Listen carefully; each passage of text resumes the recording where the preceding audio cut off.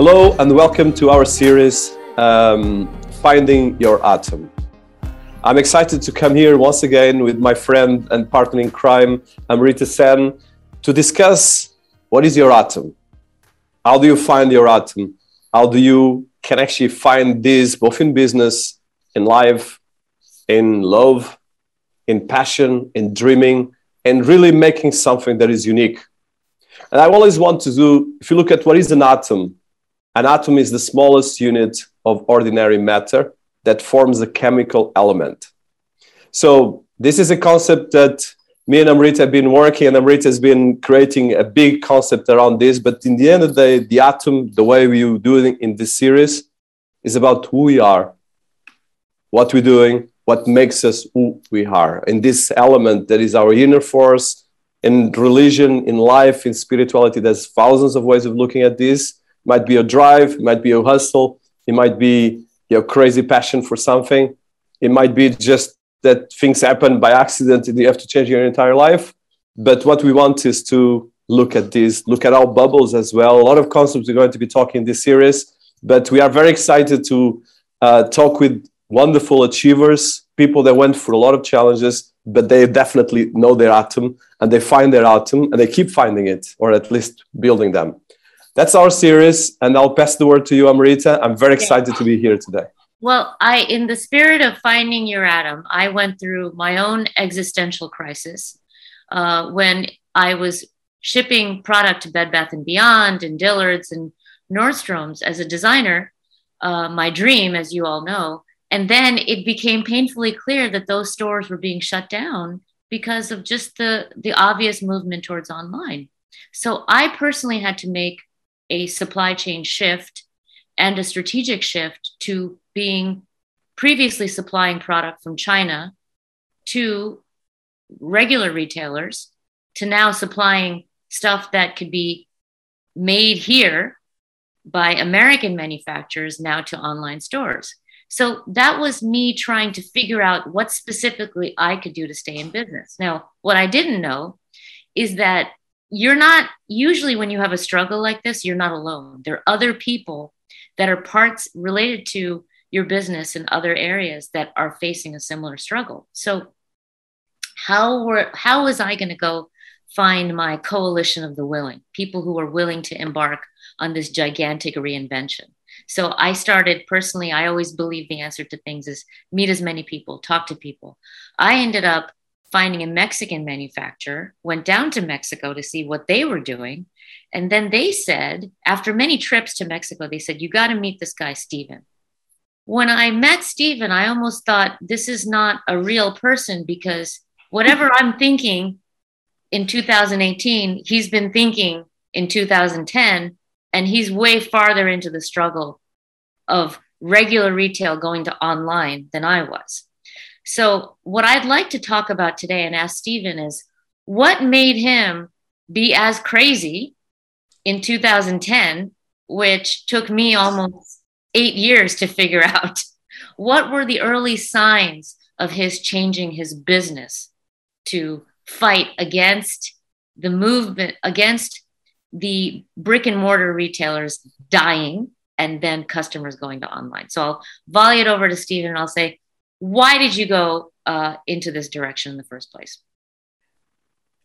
To examine that, we need to go back to 1999. I had spent 19 years living in Asia and Europe as a turnaround guy. And I came back to the States and I saw what Amazon was doing. They were selling books and CDs. That's it. And I saw a company called Stacks and Stacks. They were selling some home decor products. And I saw Overstock. And that's about all I saw. Yeah.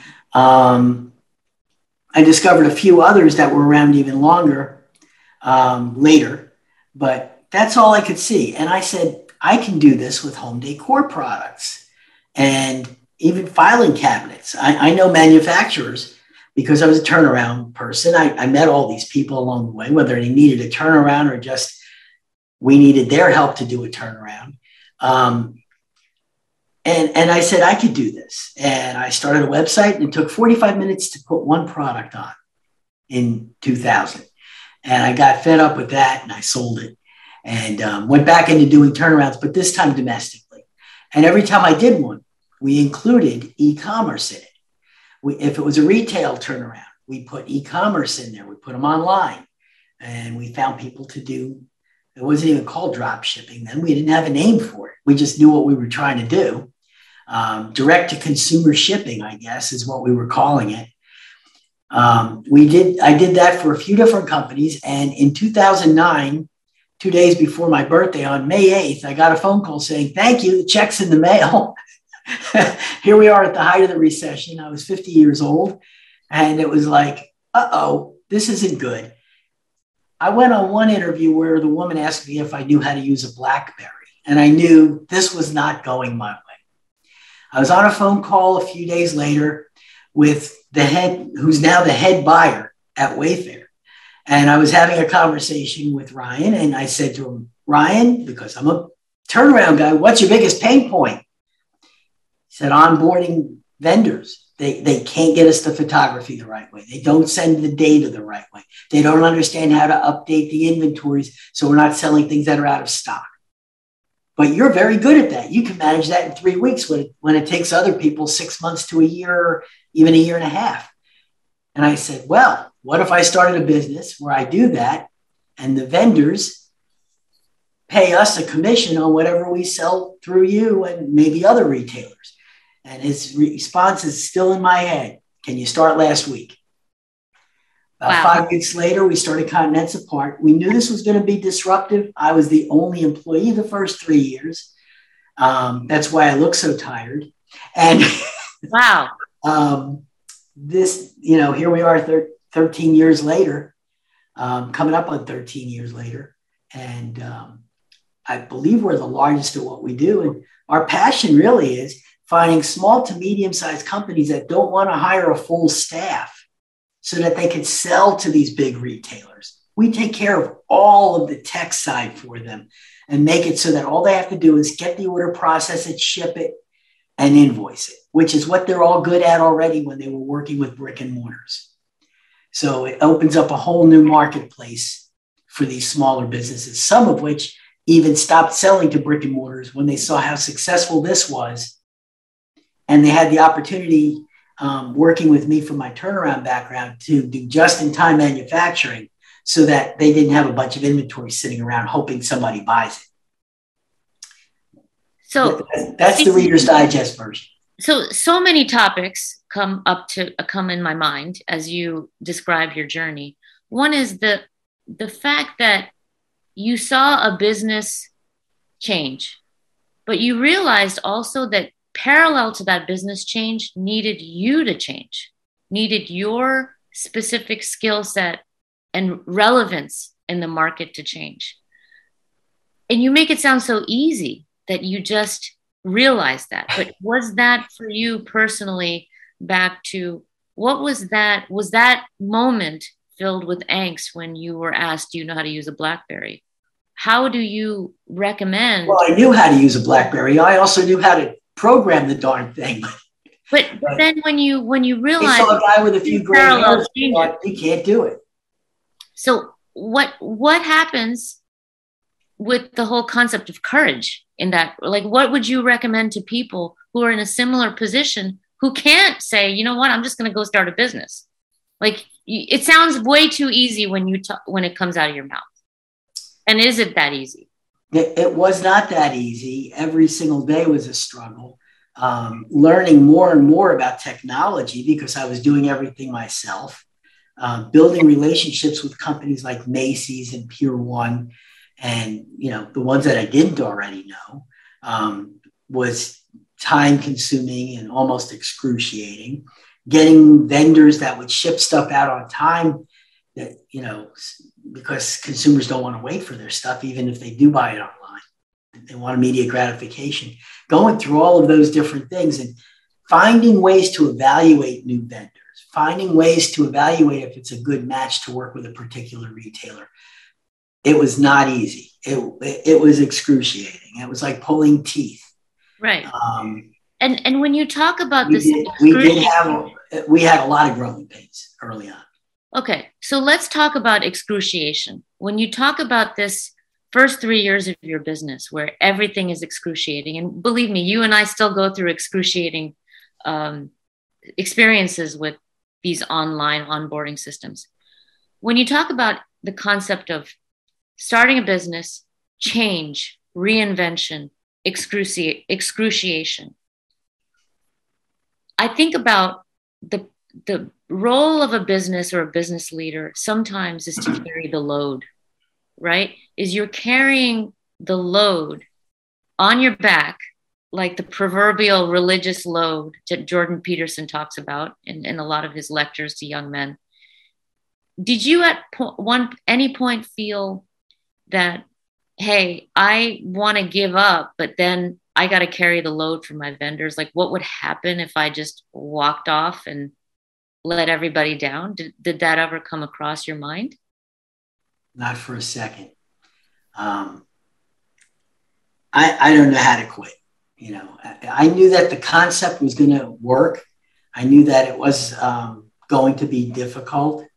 And as I discovered ways that I could hire people to help me to grow so that I could focus on building the business instead of being the worker bee all day in the business, that was the real key, you know, finding IT people, finding, people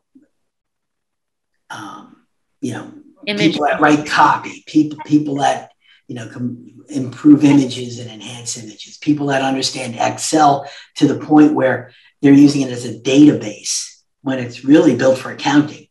That was all like crawling, then walking, and then running. And many times starting over again because people, all of us in our company, by the way, are virtual. Not one person goes to an office every day. They go to one in their own home. And we have offices, we have people working all around the world because of that. We can hire the best people. But, they would, early on, they would just disappear. So the work wasn't getting done. And I'm getting phone calls from, why didn't I get my inventory updates today from the retailers? And, vendors are like, hey, I discontinued this. Why isn't it discontinued? Because the person walked off and I had no way of knowing that. Developing tools and finding tools and often doing a hybrid of an existing tool with that's an open product. That's how we got to where we are now, where we are still like a duck. When you see a duck go across a pond, it looks so smooth and easy, but what's going on under that surface where you can't see it? That's us, sweating bullets and making it happen every day. And none of it's easy still. Yeah. And a lot of what's hard, by the way, Rita, a lot of what's really hard is that a lot of omnichannels are now realizing how important e-commerce is. Yes. And they're sending somebody from their brick and mortar side to run it and trying to use old systems. I won't mention which retailer it is, but it's one of the top retailers in America that we do business with. And they're still using CRTs in their offices. Those old computers with the amber letters on them, that's what they're still using. So when they get new products, it can take months for them to get them loaded. That costs them sales all that time. We try to advise them about it, but some of these really major companies don't want to hear it. So we deal with that every day still. So Stephen, you've done a good job educating retailers about front-end changes that need to be made that also relate to their back-end changes that need to be made to deal with an online customer, okay? Photography, database, pricing changes, speed to market. Now, these are all distribution-related problems that you're solving. Now, the second part of your job is to educate people like me on what it takes to now stop the mindset of going to Bed Bath & Beyond and saying, hey guys, buy 10,000 units from me and I'm done, I'll invoice you. Now I'm going to send a container to you and I'm done with it. Right. Yeah. Now the other mindset change is training people like me to say, every day you wake up, you're accountable to the customer. Every day, because you're essentially now a new supply chain, all new factories, all new systems, and whatever is the customer's problem and is not just Pier 1's problem, it's your problem. So how hard is that? And what were the growing pains related to getting people like me on board or not? Well, Amrita, first of all, there are no people like you. You're unique. you're one of a kind. And that's I know true. And that's one of the things I love about you the most. Let me just get that out of the way. When the phone rings and it's Amrita, or I get a text at 1:00 in the morning because she's on the West Coast and I'm in Florida, there's no telling what she's going to be asking me. And sometimes I don't understand where it's coming from, but it always makes sense in the end. Each individual manufacturer and supplier that we work with is really a completely separate story from all the others. And we have to juggle all that because some make just-in-time manufacturing in their own plant. Some outsource that. Some manufacture things and keep them in inventory and just pull the box off the shelf and ship it out. They all operate differently. So how do we get them to do the stuff that needs to be done? I know many times you've asked me, well, where's the manual for this? It's like, it changes so fast that there is no manual for this. What Wayfair's changed their partner home where we go in to process everything twice in the past year. Major changes. There are improvements. Once they get rid of the bugs, they became improvements, and they're dramatic improvements. But every retailer is changing on the fly. How that if they're outsourcing their back end, they're changing who they outsource through. We have to resubmit all the products into the new one. And then there's a duality where they're running both of them.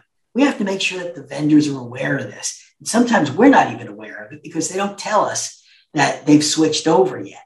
They just do it. Yeah. Sometimes the executives in the company don't know it because the IT person that did it didn't tell them. We discover these things every day. So how do we get everybody on board with on the same page? Every single situation is different. We have to remember that. We have to do a lot of hand-holding with our vendors. We have to do a lot of hand-holding with the retailers. But I think that what makes it a bit easier is the vendors and the retailers know that 33% of the products that go into a home now, as far as our categories, home decor and furniture and things like that, are being sold online. And you cannot walk away from a third of the market and stay in business. Those companies that you see, like Pier 1, that was a big retailer, it's new ownership now that went strictly e-commerce. Linens and Things, same ownership. They went through it. Steinmart here in Florida and in Arizona just went through it. This is what's happening. Companies are not making it because they're not quick enough to change. And companies that are tech savvy are coming in, buying those companies' intellectual property, the name, the website address, and rebuilding the company from the ground up virtually. Dennis, what don't you think in the context of what you do, don't you think it's fascinating that you found someone like Steven's company that is literally revolutionizing e-commerce, and we just found it, right? I'm completely, and I think I would, so two things on that note. I don't know if you want to say something more before I start, because I have a couple notes here for you, Steven, but as well bridging in what Amrit is saying. Sorry, Amrit, I think I interrupt you. So let's finish that and then. Yeah, it's just like I want to get your thoughts on the fact that you think you know what's happening, and here somebody emerges in our podcast who's literally doing all these revolutionary things, and we didn't even know about it. Completely. And I think this is kind of why we put together this podcast, because I think this is really important. And there's two layers in what you said, Stephen. I would say probably three. One is the purpose of this podcast, finding your atom. What triggered you to do what you did, Stephen, your energy. And I would like to hear from you. Of course, in your case, it was a very specific problem that you had in your career. but it's part of your energy, your capacity of work, and as well all the treasure there in your career, because that is the important thing. The second thing is definitely the ecosystem that you're building, because that is kind of a key element for success. And the third is of course, all the solutions that you're doing and the products, because there's a product, there's solutions and things like that. And you cannot have the three things separated. But let's start first, Stephen, by what is your atom? Let's say in the point of the trigger that changed your career, and you touched that there was a very specific thing that you had a problem with your job, and suddenly you had to adapt and you had to find all these different things. But I'd like to go a bit deeper, because there's a lot of people that when something like that happens, they just crash. Yeah. And sometimes it takes a lot of time for people to recover. It's Yes, it is now completely. But there's as well another element is that for us today, actually, I had a call. I spoke in a conference with some of the top people in the world. I'm talking leaders of countries and very high-profile people. And one of the things that it was said that there was one professor at one of the top universities that was saying is the challenge as well is that first you started this when we were 50. Okay, so most of the people right now live until 80s or even 100, and don't know, probably the next couple of years we'll have people going into 200 years. So that means 50 is only, I would say, a quarter of a life if you look at the next 50 years. So, so the question is the changes with software are only increasing, because what you faced it in the beginning of the internet now is 10 times bigger, because you have AI, we have so much more disruption. So defining your atom is more important than ever. But you cannot underestimate the rest. So I would like to touch that, because that is a very important, and of course you have a fantastic atom, but I want to hear from that on you. So specifically, what gave me the drive to go forward with this? Why you, Stephen, and not why you out of 7 billion people? We're really getting down to the electrons on that atom now. Yes, that's the point. I think I will be really straightforward about this. We have found ways to simplify all the processes that need to be done greatly. And we have had competitors that saw what we were doing and came in and tried to charge lower fees and spent a bundle up front on all kinds of technology and failed within 2 years. They failed. They just didn't succeed. Or they ended up doing a small piece of what we do rather than the whole pie, where we take care of everybody from the beginning to the end, and they just have to do what they've always done: design product, ship it, invoice it. So why me? I think other people, when you're a turnaround guy, you look very deeply in and peel that onion. And people often would say, oh, you must be an accountant. No, accountants work for me. Are you a lawyer? No, we have them under us too. No, I'm a big picture person. And I was able to see the big picture of what was going on. And when I got my answer from Ryan at Wayfair, that light bulb went off over my head. I saw an opportunity there. There was a need. There was a big need. And, I probably only accept about 1 out of 20 of the vendors we speak to, because I'm convinced that they can ship on time and the product is quality, and that it's not the same as everybody else's products. So I would have to say when you peel the onion on you, what was happening? Well, I was going through a divorce. I had $4,500 to my name. I had a laptop, and I had an idea, and I felt like, and I had a phone, and I felt like if I have those things, what can I do with them? And I started getting on the phone, calling people, emailing people, and I found that people were quite receptive. We actually, when we started out, had some very large vendors that were very successful in brick and mortar. And later on, they decided to bring what we do in-house. And a couple of them have actually come back to us after a year or two. What we've discovered is simply that,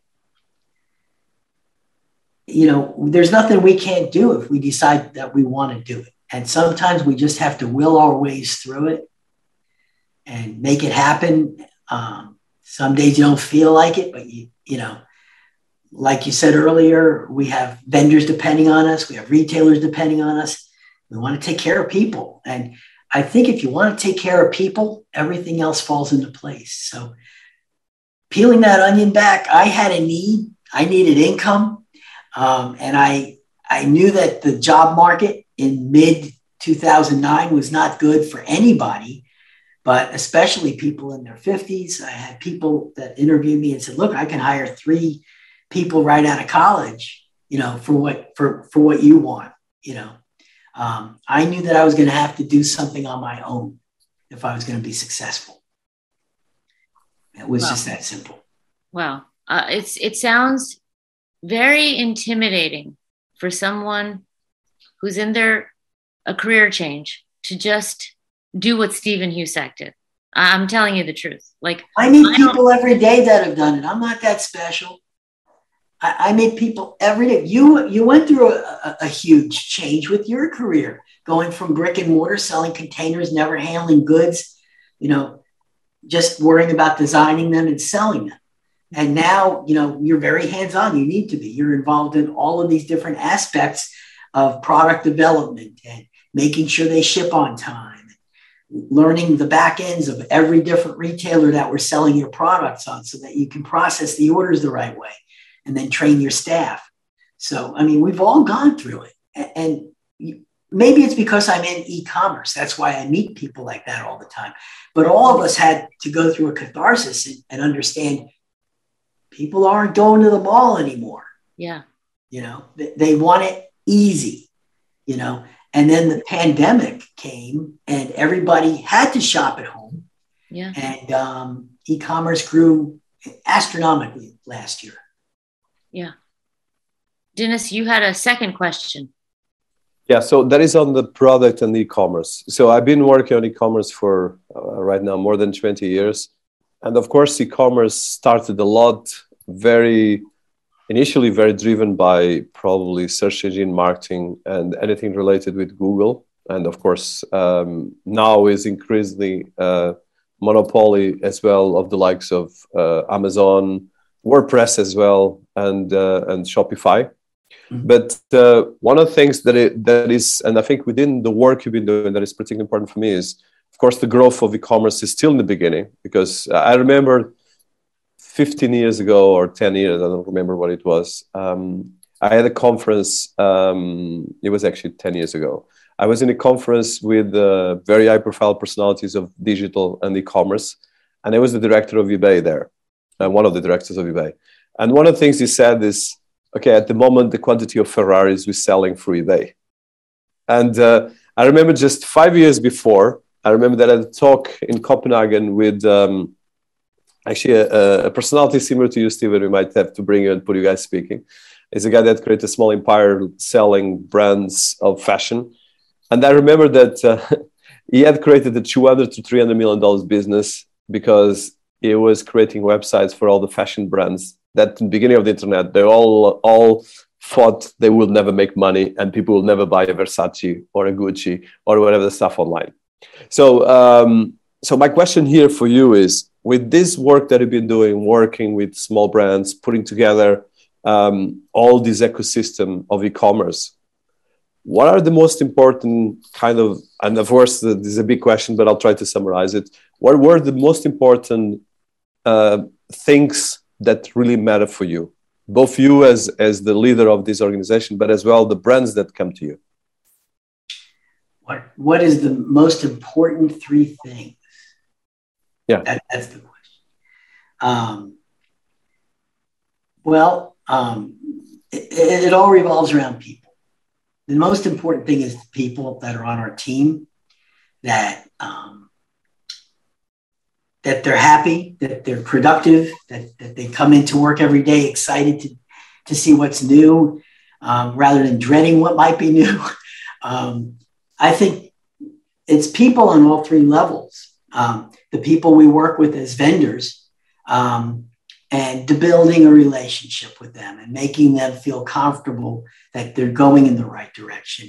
And what do we need to do to make them feel like everything's going to be okay, because it's usually not at the very beginning. It takes time. And one of the other things is with those vendors, and I would say this is the third most important thing, we have to be very careful not to let a vendor sell so much product that they can't, before getting paid, they cannot buy raw materials to make more. We were in talks with a vendor until last week, and they're going out of business despite astronomical growth because they couldn't keep up with the orders. The attorney general in their state got so many complaints from consumers that they were not getting what they were promised on time that they're basically closing down. Wow. So it's critical that we use some of those turnaround skills to make sure that our vendors are getting paid as fast as possible so that they can buy raw materials and make more. And then the third piece of the people puzzle are the people that are at the different retailers, and they change, as Amrita can tell you, they change constantly. These retailers are afraid of the old school buyers that were on the take to decide what to buy for the retailers. So they move them around constantly. They don't really get to know you very quickly, and they're on to the next department. So we're constantly meeting new people, and some of those people reemerge at another retailer later and call us and say, hey, can we carry your lines? So it's all people. Unless you're taking care of people, nothing else is going to happen. Businesses are made up of people. Right. I think speaking as a vendor, some of our biggest wins between my organization and Stephen's organization is when we tag team, Dennis, is when Stephen might be hitting a roadblock in terms of getting through to a retailer. They may be on vacation or their phone number may have changed. But then I realized the solution is not for me to keep putting more pressure on Stephen, right? But for me to say, okay, how do I, as a designer, use what I have to get an answer from the retailer? And as soon as I get the answer from the retailer, I say, Stephen, hop on the call. So I think some of these short, small wins happen when you do a tag team approach versus a what have you done for me lately approach, but that's a very big shift in mindset and in culture that is, you just got to do it one email and one phone call and one meeting at a time. Yes. It doesn't happen overnight. Yes. And honestly, from the opposite end of things, we're very cautious about which of our retailers, which of our vendors we put in front of a retailer on a conference call, because we have some that just go off on tangents that have nothing to do with the department they're talking to. They want to talk about everything else. So we have to keep them off those calls. So, a lot of times we're kind of going solo and having to get back to the retailers with information. Whereas when I've worked with Amrita, she's very comfortable in front of the customer because of her background. And so it's worked very, very well working together to develop deeper relationships at a higher level within the organizations. And that has a carryover effect. It helps our other vendors. So Dennis, I think one area which I would love to hear from Stephen, okay, is where does this all go? Right? So you have this vast land of e-commerce, right? What does 2030 look like?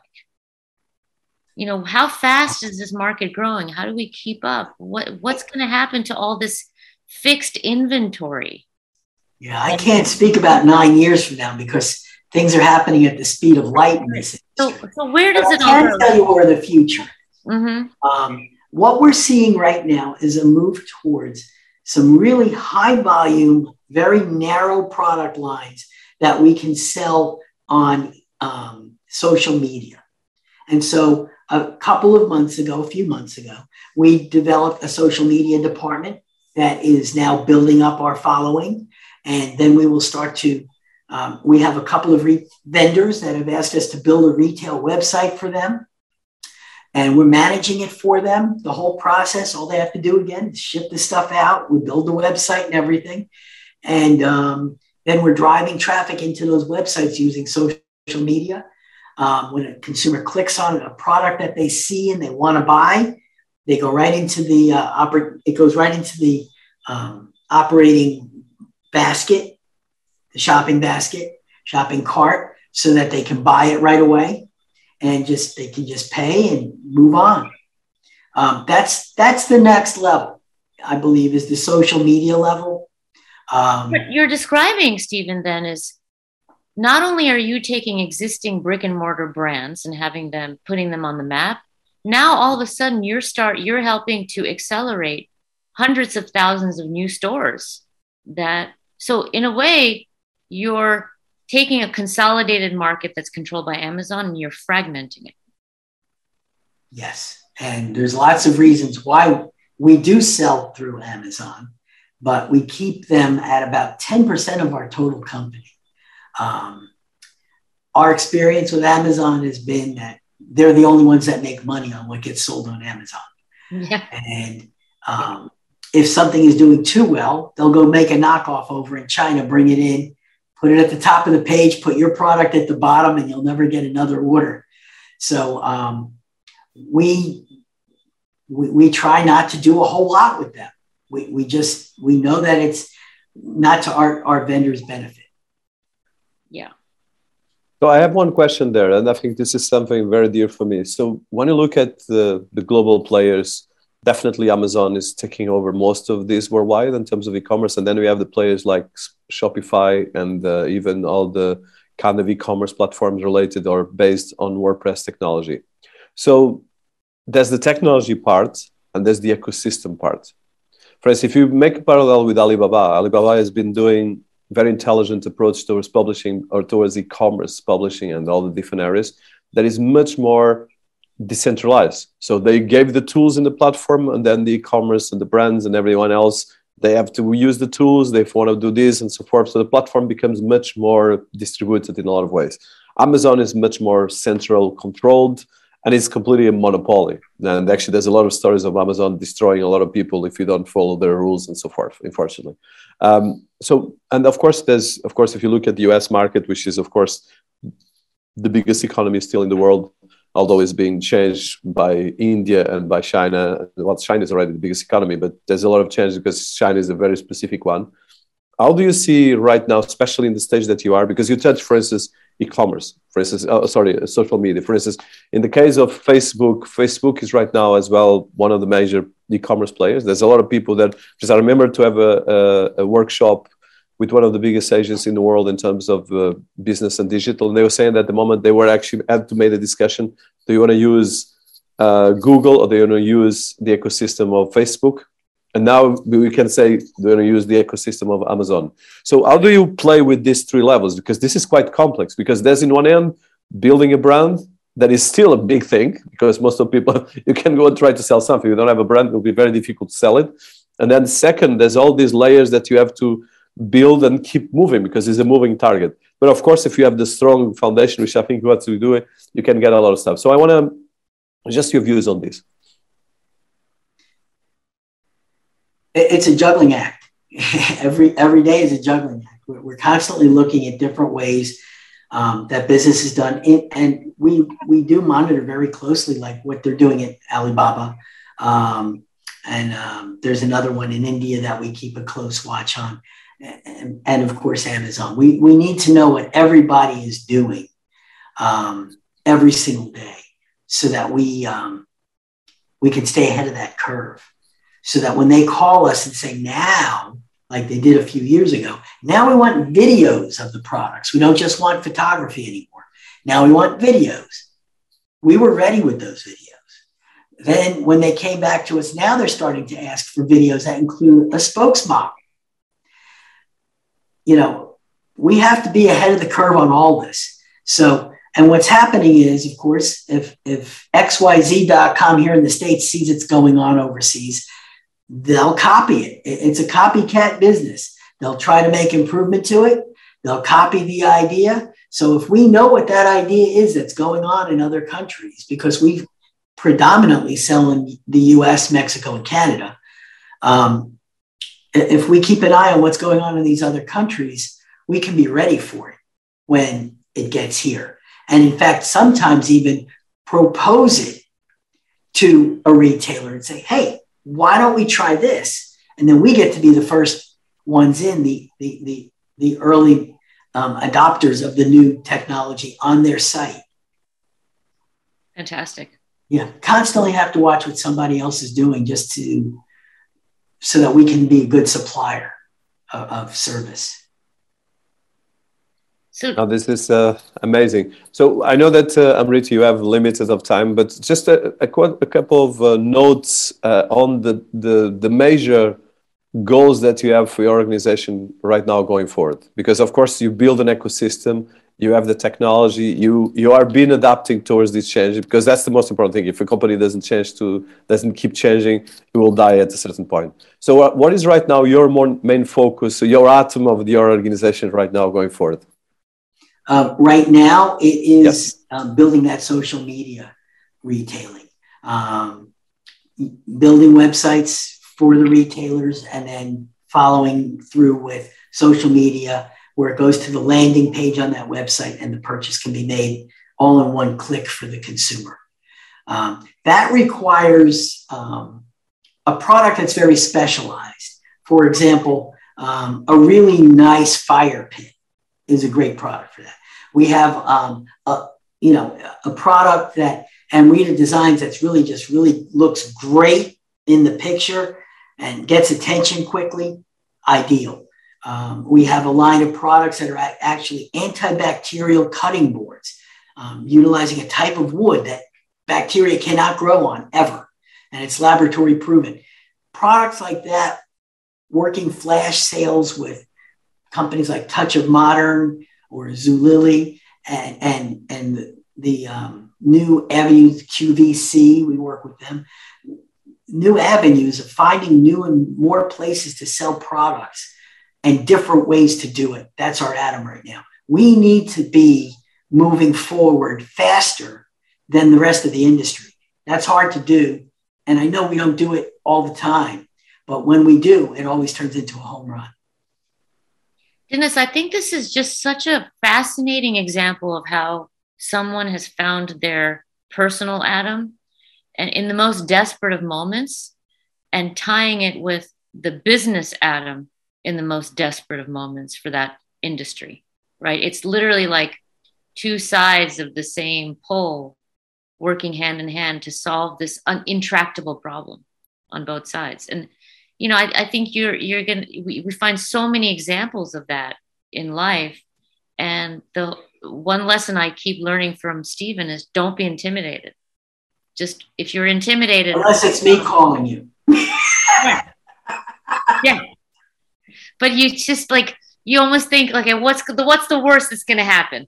You know, like I'm going to lose my life. So it's this whole concept of fear, which I think we should really touch on in future podcasts. Is what Stephen has really taught me, and I think he's explained, is all this stuff is very fearful. It's scary stuff. But what else are you doing? Yeah. It was fearful. I'm sure Neil Armstrong had some fear when he stepped on the moon, and we're not doing anything close to that. So yeah. Nobody, I say this to my staff all the time when they get upset about a problem. There's no blood pooling on the floor. There's no flame showing through the roof. It's all good. We can fix this. And that's it. Don't be afraid. Don't be afraid to take chances. Just go with it. If you really believe in yourself, go with your dream.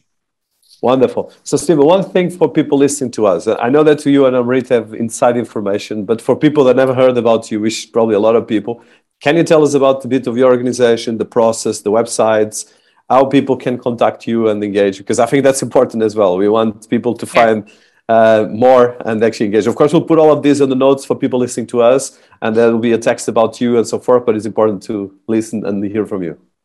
Okay. Well, we have two websites. Our new and very improved one is www.ecomrep.com. And our original one is the name of our company, Continents Apart, made into one word.com. That's how you can reach us. And we've also got presence, of course, on Instagram, Facebook, you name it, we're there. And they're just getting started, Dennis.